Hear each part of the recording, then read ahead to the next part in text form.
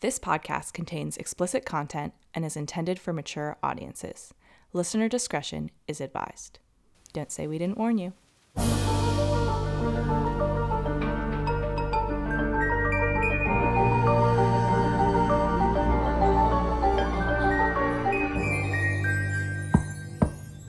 Hi, my name is Madison, and you are listening to Who's Knocking, a true crime podcast. Hello, everyone. So we are back again, and when I say we, I mean me, for a new episode. And yeah, I'm pretty excited about it. Hope you are too. So we're knee deep in October, and that's spooky season, which is the high holidays around here. I love October because, the best part about October is turtleneck season. Sweater weather is one thing, but turtleneck season is my favorite. I live for a good turtleneck. So here we are. So this case today, I'd say, okay, so everybody, all of us are big into the Jeffrey Dahmer story right now because I don't even know what the series is called, but the Jeffrey Dahmer series, the Ryan Murphy Jeffrey Dahmer series on Netflix, has been quite frankly killing it lately and was awesome. And so I think everybody's been like deep diving into Jeffrey Dahmer. I saw recently on, I think Instagram, a couple people had been, or a lot of people were dressing up as Jeffrey Dahmer for Halloween, and people were outraged. And I don't know, I kind of like, I'm not outraged and feel like, isn't the point of Halloween to dress as a monster? And is Jeffrey Dahmer not a monster? I mean, maybe the difference would be that he's actually a real person with real victims, so like maybe that's inappropriate, but I don't know. I kind of feel like people dress as like killers for Halloween. That's like a big thing. Everyone dresses up as like the Scream monster or Freddy and Jason and Michael Myers. They're all killers. I mean, I guess they're fake killers, so maybe that's the difference. You let me know. Are you offended? Are you not? Maybe I should not even be going there, but yeah, fuck it. I honestly think it's a pretty funny costume, so. Anyway, so this story is kind of on the Jeffrey Dahmer train, if you will. This person, I find there to be a lot of similarities with Jeffrey Dahmer, and I'd say this is Germany's Jeffrey Dahmer. So I kind of think I'm just going to get right into it. I don't really have much else to say, so let's go. So today we're talking about a man, and please forgive me Germans if I butcher his name. I'm pretty sure I've listened to people talk about him, actual German people talk about him, and I'm pretty sure we call him Joachim. So that's what I'm going to call him, Joachim, spelled Joachim. I would have pronounced it as an English person, Joachim, but we're going to go with Joachim. And this is Joachim Kroll. Okay? Here we go. So Joachim Kroll was born on April 17th, 1933 in Upper Silesia, which is in the far east of Germany. Okay? So 1933 to 1943 was generally considered the era of the German Reich. So this is Hitler territory. And this is when the Nazi Party kind of began to take over, and Hitler took power, and he started to force his evil dictatorship. And so that's like where Joachim grew up. What a world. Joachim's father was a coal miner, and his mother, I guess, minded the children. It didn't say explicitly that she was a stay-at-home mom, but it didn't say that she had a job, so that's where we are. And they had 9 children. Joachim was number 6 out of 9. Now, in this time and place, and with this family in particular, times were very hard. This is, Hitler time. He had taken control of the country. There was a lot of poverty, a lot of economic hardship, and, that's where kind of how Hitler was able to take hold of the country. So it was not out of the ordinary. And the Krolls were absolutely affected by what was going on. We had ended World War II, and it was just poverty central. So Joachim's early childhood was pretty grim. His family was very poor. All 11 of them lived in a cramped 2-bedroom apartment. Things were tight, things were shitty. There was not much real love or attention given to the children. Most of the attention given to them was negative. The father was very physically abusive. I think Joachim and his mother, the mother was not super terrible, but she spread quite thin. And apparently even within his own family unit, Joachim, it's hard to remember how to pronounce it, but Joachim was considered to be kind of the outcast of the family. He did not fit in with his other 8 siblings. They ridiculed him. He was constantly blamed for things and then beaten further. Joachim was also, you guessed it, a bedwetter, which was yet another reason for him to be beaten by his father. So there's no shock that Joachim was not a very well-adjusted child. He went on to have, allegedly, a very low IQ. So most of life was very difficult for him. In school and socially, everything was he didn't excel at all.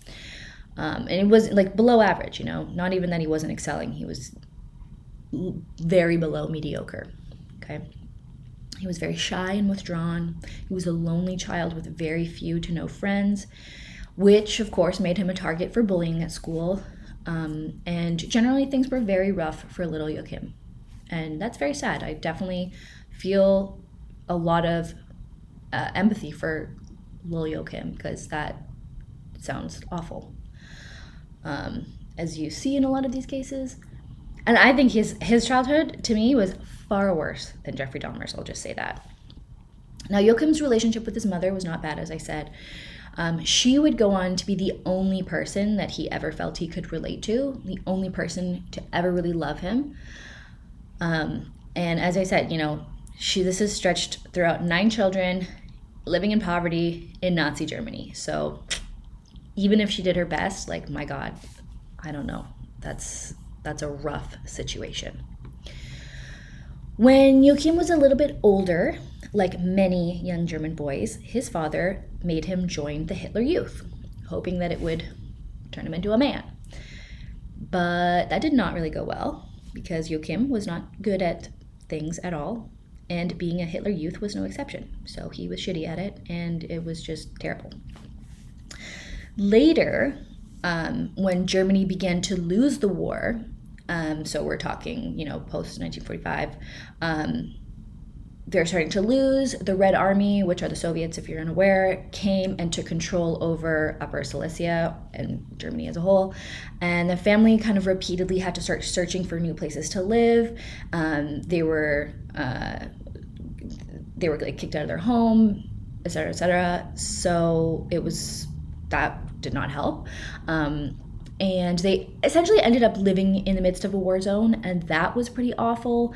Joachim was surrounded by lots of violence. He saw women being raped. He saw children dying and being killed by explosives, and just all the horrors that we know of World War II, which, let's not just gloss over that. World War II was fucked up. I mean, if you've ever read a book on or watched anything to do with the Holocaust, when I was pregnant with my first child and extremely emotional, my husband made me watch Schindler's List for the first time. I have still not recovered from that, okay? It was horrible. But that is the backdrop of Joachim's life. And I mean, he was a German, so during the beginning half, it's not like he was a Jew, but then when the Soviets came, things flipped, right? So not good.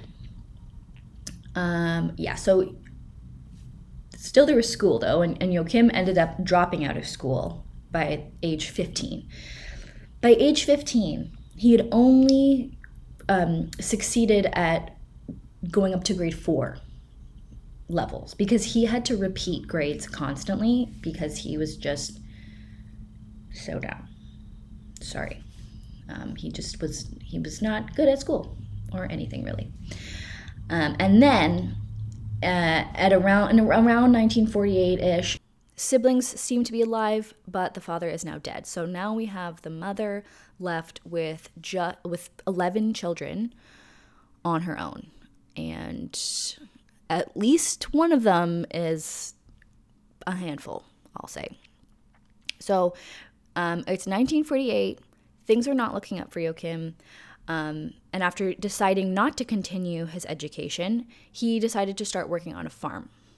And I doubt there was a whole lot of choices left for him. That was probably just like what was available to him. But the farm life was also very harsh towards young Joachim.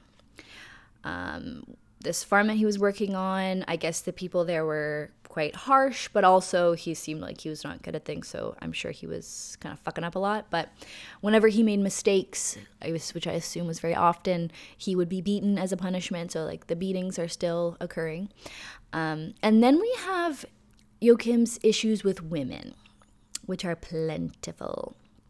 You see, often there would be other women working there, as normal workplaces have, and Joachim was super inappropriate with them.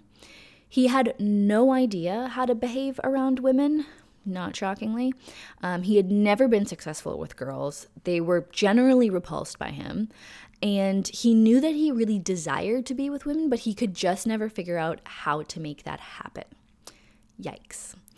And this resulted in Joachim being very aggressive in his approaches towards women and women constantly rejecting him. So it was just a cycle of like him being shitty, women being like, ew, and just that's it. I mean, and I think we all know that guy who just like can't seem to behave himself around women. And I think a lot of the time, like I've known a couple people who it's been like, you're like a nice, normal guy, but like you just... like you don't know how to behave around women, and as soon as you get in front of a woman, it's just like, oh, gross. But I think with Joachim, it was like a little more like deep-seated, a little more like I believe that as this pattern continues, it just makes him more and more resentful, and like he's very like incel, you know. If he was born in our time, he would definitely be an incel. So instead of doing any self-reflecting or adjusting his own behavior, Joachim just got down on himself and began to see women as yet another unattainable part of life for him. So, would anyone like to ponder a guess as to which job Joachim excelled at on the farm? Yeah, you got it. Slaughtering the animals. It's said that the first time that he saw an animal being slaughtered, he delighted in the sight of it. Just loved it. Loved the experience, soaked it all up. And I have to assume that in his first experience, he even got a little bit of a sexual thrill out of it, which is so disgusting. It's very fascinating, though. I think that, you know, there's some people who just somehow end up deriving sexual pleasure out of experiences that most people are wired to feel only pure disgust at. Like, to me, the thought of seeing an animal being slaughtered, like, I would do anything to avoid having to see that. I would never, ever want to watch an animal being slaughtered. I would just feel pure disgust and empathy. Like, seeing that, I know, would just make me probably cry and feel like I want to throw up, right? But for him, it's like the opposite. He feels sexual gratification from seeing an animal being slaughtered. And this is like the olden days when it's like, I mean, still, I think watching animals being slaughtered is like probably absolutely repulsive, but like it was like really more engaging. It's like people had to be much more involved in killing an animal than they do now. Like now I'm sure they have like machines to do that kind of shit, but this was like really like slaughtery. I don't know how to describe it, but probably a slower process and a more hands-on process, if you understand what I'm trying to say here. So he loved that. And who does that remind you of? Our boy, Jeff. Yeah, exactly. Are we starting to see some similarities? I think so. So Joachim began to slaughter a lot of animals and really enjoyed every minute of it, loved it.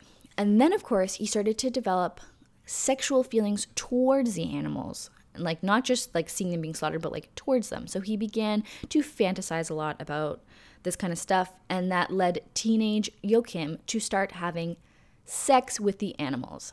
Cows, pigs, whatever he could get his hands on. And I'm sorry, not sex, rape. He was raping the animals. They did not consent to this, of course. They are animals. Just foul.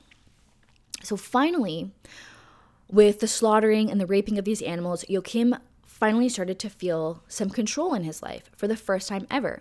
He finally got this feeling that he'd been craving, this little sense of control. And that's fucked up, and that is not going to lead to anywhere good, as we know. So Joachim began experimenting. He was killing animals to open them up and see their insides. He loved the way that their warm blood felt on him, the way their organs were shiny, which again, who is this? This is Jeffrey Dahmer.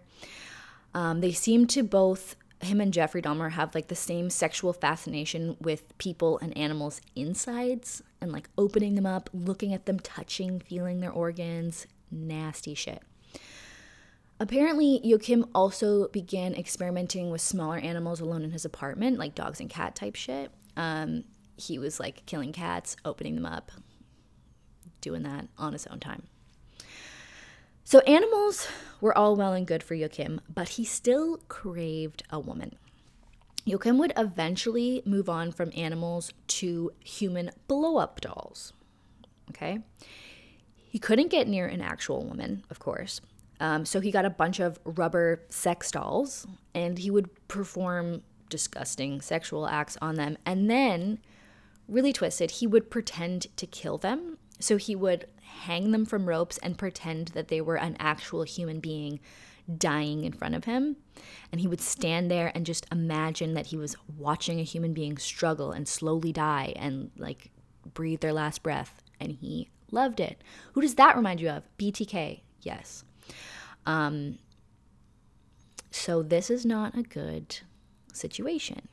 As we can see, I do think it's less of a, it seems like less of a, what am I trying to say? Like less of a next step to go from animals to blow up dolls. Like he's killing an actual living thing and then he's like pretending to kill something. But the step is like closer to a human. So in that sense, it is an escalation. That's the word I was looking for. But it did not stop there. And I bet you guys can guess what he moved on to next. Yes, killing human women and girls. And I will say, be warned, because a lot of his victims are very young. He does end up killing children, which some people are not interested in hearing. I always say that I don't like hearing it, but here I am. I don't know. But yes, so if you don't like listening to people doing awful things to children, perhaps don't finish this. But here we go. So Joachim's world would be turned upside down in 1955 because that is when his mother died. His mother was, as I said earlier, the only person in his life who he felt he could relate to in any meaningful way. So Joachim took her death very badly, and it made him feel completely alone in the world. Like literally this man has no friends. His family really doesn't give a shit about him. He never got along with his siblings. He doesn't have relationships with them. No friends, no girlfriend. Any animal that he has in his life, he rapes and kills. So this man is very alone. And his mother, bless her heart, was the only person who ever cared about him. So now she's gone. So when this happened, he just went off the rails and he just started to take his very active and disturbing sexual fantasy life into the real world. So on February 8th, 1955, Joachim, not feeling great, he was out for a walk near the woods, and he ran into 19-year-old Irmgard Strell. Please excuse me, German people, if I am pronouncing these names terribly. But he runs into this girl. She's 19 years old. Joachim makes a pass at Irmgard, who, of course, rejected him instantly, like every woman does. And I imagine this wasn't a huge shock to Joachim, but still, it must have hit him particularly hard. I think let's pause here for a second and try to like really get into Joachim's head, okay? This man is 22 years old. He's probably very sexually frustrated, as he's never been with a woman in his life. Every woman he's attempted to attract has shut him down. He seems essentially to repel women. On top of that, he has very sadistic sexual fantasies, which he plays out with dolls, who I'm guessing are not really doing it for him anymore. And on top of that, his mother, the only person in the world who treats him like an actual human being, just died. And look, this little explainer is not meant to justify Joachim's actions in any sense. Nothing in the world could justify his actions. Rather, this is just to help understand them. Okay? So that is where he is. And that is so when she rejects him, Joachim then makes a decision that takes him from like a loner creep weirdo guy to a murdering rapist. So Joachim, upset with the rejection, grabbed Irmgard, dragged her into the woods, and found a nearby barn that I guess was empty. There, he sexually assaulted her, stabbed her to death. And I've seen a couple conflicting accounts where some say he strangles her, some say he stabs her, but I know that she does get stabbed, so he does have a knife. So I believe that this first death was probably a stabbing, which makes more sense because strangulation is just a lot more intimate, and we'll get to that.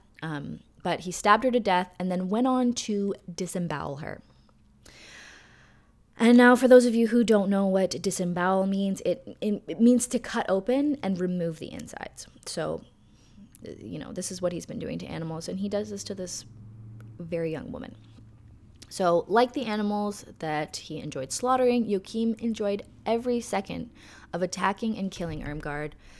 He felt powerful, he felt in control, and he got a sexual thrill out of this, which was just instantly addicting. And with this first horrific murder, a serial killer was born. And it was not long before Irmgard was found inside the barn, and there was no attempt to cover up the crime scene. She was left there with her organs hanging out, which I'm assuming was a just horrific sight to stumble upon when the person who found her eventually did. Can you imagine? And that was his first incident, and it only got worse from there. Now, it's a bit debated about who his next victim was, because Joachim claimed that he did not kill again for 4 years, but he is suspected of killing multiple women between 1955 and 1959. Those have not been confirmed. So this means he either had a 4-year cooling off period, or he just got right back into it. And unfortunately, we'll probably never know. But those very different scenarios. Somebody who, like, I think it's very common for a lot of people, like for example, the Jeffrey Dahmer case, like he killed somebody and then was like, oh shit, and then like didn't do anything for a number of years. So I kind of feel like that makes more sense to me, that happened versus that he actually continued to kill people right away. But he also had a very inciting incident of his mother dying, so that's like very different, I think, than Jeffrey Dahmer. So I do think either one is possible, but I do lean slightly more towards he had a 4-year cooling off period. I think with a lot of, especially when they're young guys, it's like you're just like waiting to get caught. And then when like 4 years go by and you haven't got caught, you're like, okay, I can do this again. But I'm not sure which one it was. We do know that when he started again, he began strangling his victims to kill them. And like I said before, we didn't know if the first one was strangling or stabbing. But when he starts strangling people, that to me just shows you what an actual violent person this is. Because as I think most of you are probably aware, strangulation is considered kind of the most intimate method to kill a person. It's the most... when you strangle somebody to death, you literally feel the life drain from their body. And unlike movies and TV, strangling somebody is a very long, very tiring process, and it requires actually a lot of strength and stamina, especially if he's like killing, 19, 20-year-old girls. Like these are, it takes a lot, right? I'm disturbingly, I'm sorry to say this, but like if it's strangling like a child, I'm sure is a lot easier than like an able-bodied 20-year-old woman in basically the prime of her life, right? So you see this, I think, with a lot of like very sadistic sexual killers, like BTK, for example. The strangling of somebody is like the thrill of feeling somebody's life leave them. Like that is extremely fucked up, okay? It's also the case that Joachim was having sex with the victims after he killed them. And this is an act known as necrophilia. And it is vile. I'm sure most of you know what necrophilia is, but necrophilia is having sex with dead bodies, basically. So, I think with a lot of these cases too, he wouldn't rape them before, but he would rape them after they had died. This is again very much like BTK, where it's like he has been so rejected by women, like he like can't even have sex with them while they're alive. He can't even rape them while they're alive. Like he just can't do it. And he has to wait until they're dead, which is so pathetic. Not that it's pathetic that he didn't rape them while they were alive. I'm sure that's kind of better for the victim that they didn't have to endure that while they were alive. But it just shows like the very pathetic mindset, It's just a lot. Just a lot. Anyway, in 1959, Joachim killed and then raped 24-year-old Clara Tesmir, and then Manuela Knott. Manuela was only 16 years old, so that is like you're seeing them get even younger. Manuela and Clara were found with big chunks of their buttocks and thighs missing. Evidently, this is when Joachim began to eat his victims. So on top of rape and murder and necrophilia and the strangulation, Joachim was also a cannibal. Joachim would murder and then rape his victims and then cut chunks of flesh off their bodies to take home and eat later. Joachim continued to murder and rape and defile and eat people for the next 20 or so years, mostly women and girls. But once he did murder a man. Now, this case was August 22nd, 1965. And Joachim was creeping around watching this young couple in their car. This was Herman Schmitz and his fiancée, Marion Veen. And Joachim says that he was watching them. They were having sex in the front seat of their car. And he was watching them lurking about, wishing he was the man probably, and decided that he was up for the challenge of killing a couple. He lured Herman out of the car by pretending to be somebody who needed help, and then he stabbed Herman repeatedly. And then his plan was to attack and rape Marion next, but she was too quick for him. And Marion jumped into the driver's seat of the car and drove right at Joachim, who jumped out of the way just in time, unfortunately. And then Marion sped off looking for help.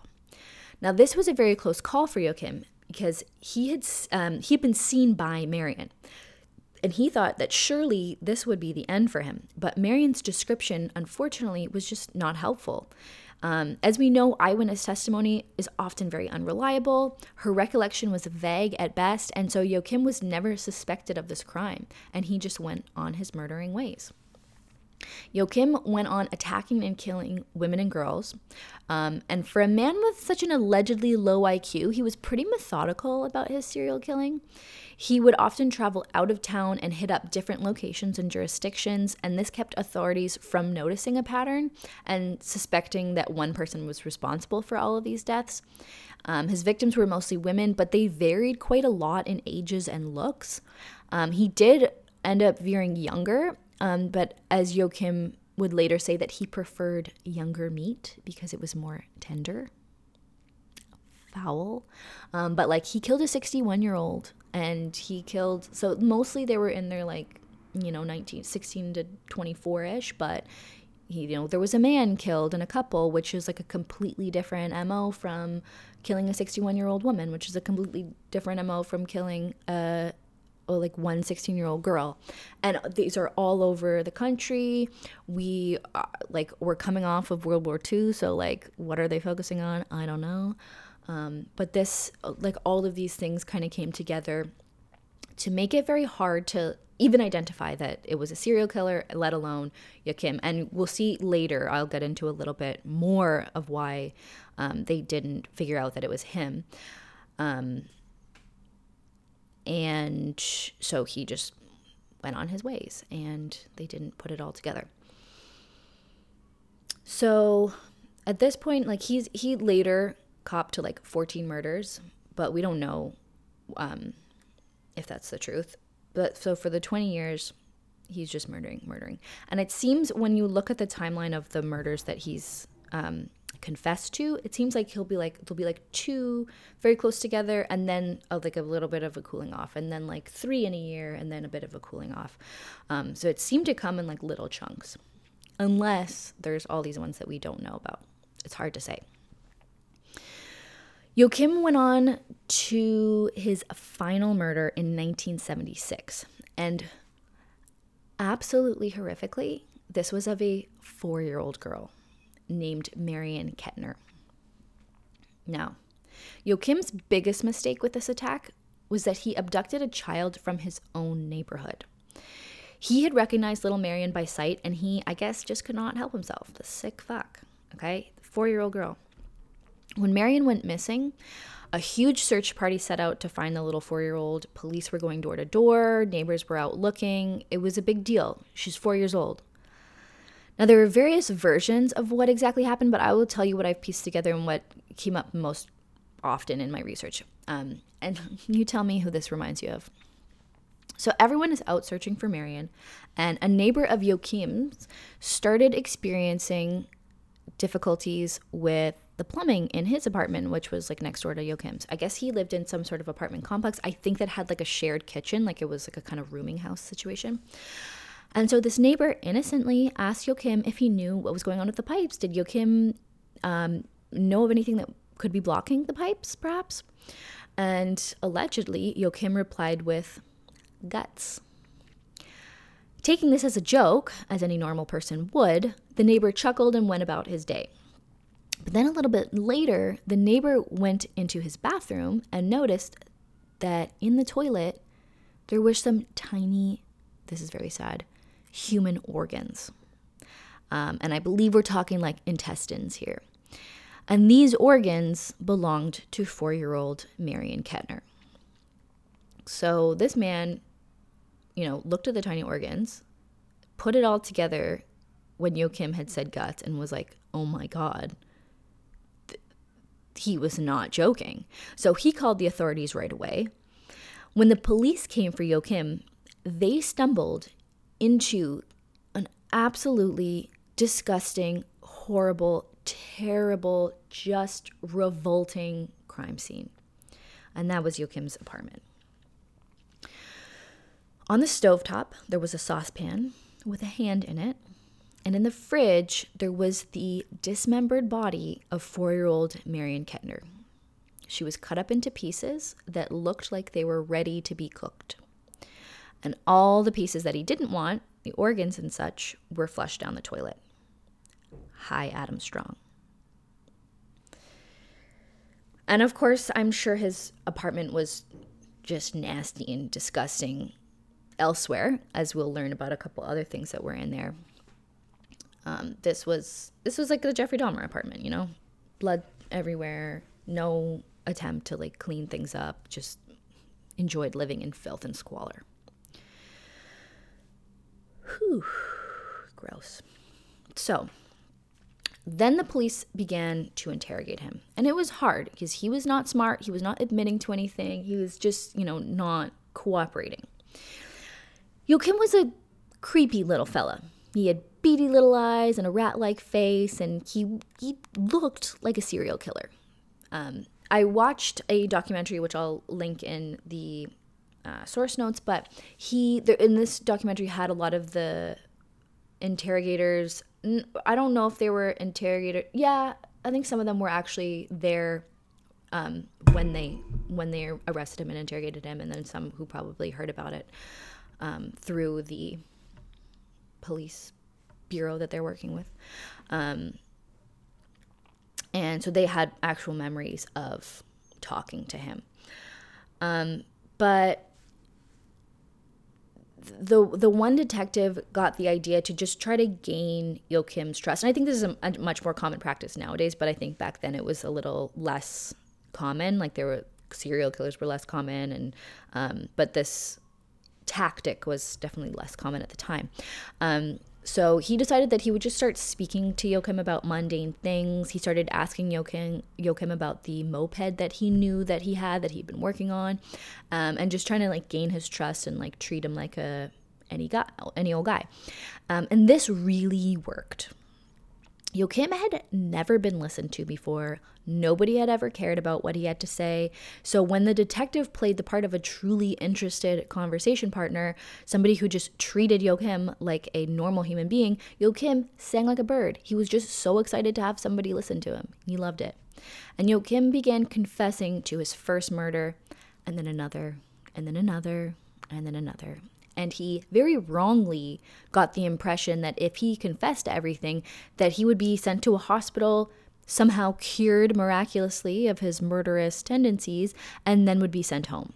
And I think the police just kind of let him think that. So Joachim admitted to kidnapping, sexually assaulting, dismembering, and eating 4-year-old Marion. Just take that in for a second. A 4-year-old girl, he ate her. And that was not all. In total, Joachim confessed to murdering at least 14 people between 1955 and 1976. The police agreed to take Joachim to the crime scenes and to photograph him reenacting the murder so that they could like find, I think there was nobody that hadn't been found. Actually, I'm not positive of that, but they wanted to get information out of him, so that's what they agreed to do. It was a somewhat unorthodox and very disturbing approach, but an approach that worked. And it did result in some very creepy photos, and I'll have them here. And you can see Joachim is absolutely loving getting to relive all the killings. So I guess you could say it was like a kind of debatably unethical thing to do, but to me, if they're getting information, let him enjoy this. Like, he's going to fucking jail, okay? He's not just going to get to walk off. So let him relive the crime scenes while you get information, and then send his ass to prison. Joachim told investigators that after he killed each woman, he would go home and masturbate with one of his blow-up sex dolls while simultaneously choking a regular children's doll.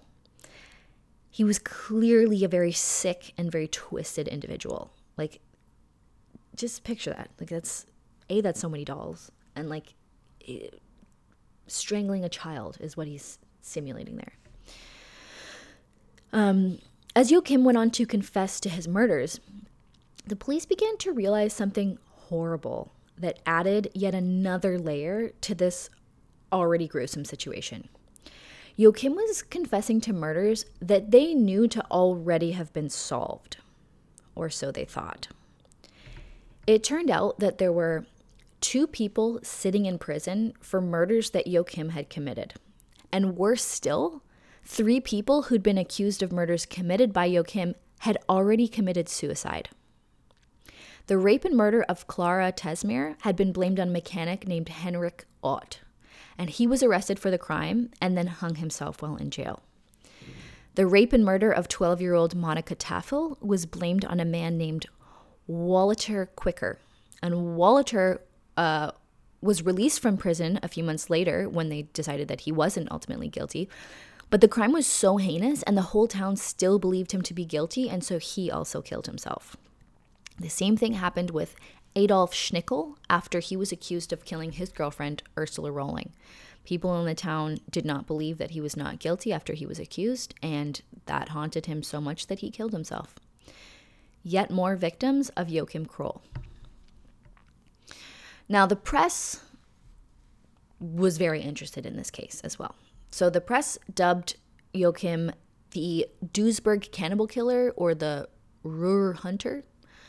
And Joachim was quoted in the newspaper as saying that he ate his victims and that the only meat he would eat was human meat because it was cheaper.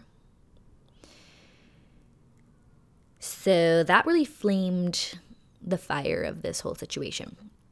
A lot of things were said in the media that weren't exactly true, or that kind of were, but like were taken out of context, which I'm sure was meant to shock everybody. The media is known to be very trustworthy, so yeah, they were great. They were very helpful. They would say things clearly meant to enrage the public and kind of get the public mad at the police, like that the police were giving him cake whenever he wanted, or that they were taking him to the crime scenes, just like to make people angry at the police that they were like being so nice to the serial killer. But it's like, dude, that's how they're getting their information. Like, give them a break. But this, of course, made Joachim even more hated than he already was, which that's, to me, like, not a problem. What he did was despicable, but it's like, you have to be methodical when dealing with these type of people, and you have to, like, if you give him cake and then he admits to murder, it's worth it, you guys. But anyway, this was a huge case. These murders had been happening with such frequency and were so horrible that everyone was very happy to see somebody go down for them. And I mean, I don't think that they were under the impression that there was a serial killer, right? Like, there's multiple people being accused of these murders, and they were happening all over the place. So like I said before, I don't know that they had put them together, but once they had been put together, it was a huge deal. This is the Jeffrey Dahmer of Germany. Jeffrey Dahmer was a big deal. So there was a trial. Joachim was officially charged with 8 murders, even though he confessed to 14, and many people believe that he even committed more than that. They had a good, solid amount of evidence for 8 of them. On October 4th, 1979, the trial began, and the media covered in detail what happened, and people were shook. Rightly so. When the details came out and people truly understood what this man had been doing, it was absolutely shocking. And, like, imagine, these people had just come out of World War II and seen the atrocities of that. So, like, this is still shocking to them. The trial lasted 2 years with 151 days in court. And in April of 1982, Joachim Kroll was convicted of all 8 murders and sentenced to life in prison. See ya. And on July 1st, 1991, 9 years after his conviction, Joachim died of a heart attack in prison, and he was 58 years old. He died sad and alone, and never having known a true human relationship, never having experienced love and intimacy in the form of a woman, and he died a child rapist, murderer, and a cannibal. That is very sad, but deserving. So that is the story of Joachim Kroll. That is Germany's Jeffrey Dahmer. And that was a horrific story with a lot of victims and a lot of really sick and twisted, horrible aspects. What do you think? I'm very curious to hear of a German perspective, if that's out there. Did you know about this person growing up? Did I get the facts correct? I did a lot of research, but you never know. Especially with these old cases that aren't extremely popular. I think there's a lot of somewhat conflicting accounts, I'll say. But it's not that I feel empathy for him, because, I think he was a truly awful person, but like what an awful life, like from start to finish, how truly awful your life must be if that's what you're spending your time doing, which I do think definitely resulted from a horrific childhood. This man is like, there's no redeemable qualities, but his life there's like no point in his life that was like, oh, that was a good time. Like, it was just all awful. So hope this brightened your day. It's like, why the fuck do I like this stuff? I don't know. But you're here too, so I guess you're in the same boat. But anyway, that's the story, and I hope you learned something. I hope you got something out of this horrific story. Please comment below if you have anything to say on this case. If you have any additional details, or if you think I got something wrong, I'd love to know. You can find us here in the comment section. You can find me on Instagram at Who's Knocking Podcast, Twitter at Who's Knocking Pod, email me at hello@whosknocking.com. I also have a newsletter, a weekly true crime newsletter. Covers different true crime content, some new stuff, some old stuff, suggestions and such. It is called Grim Weekly, and you can sign up for that at grimweekly.com. If you do have any troubles with it, email me at madison@grimweekly.com. I have had a couple people who couldn't find the confirmation email or something like that. You do have to confirm via email. I don't really like that, but you have to do it. It's just part of the process. But yeah, that's all from me. Please, you guys, stay safe out there, because you never know who's knocking.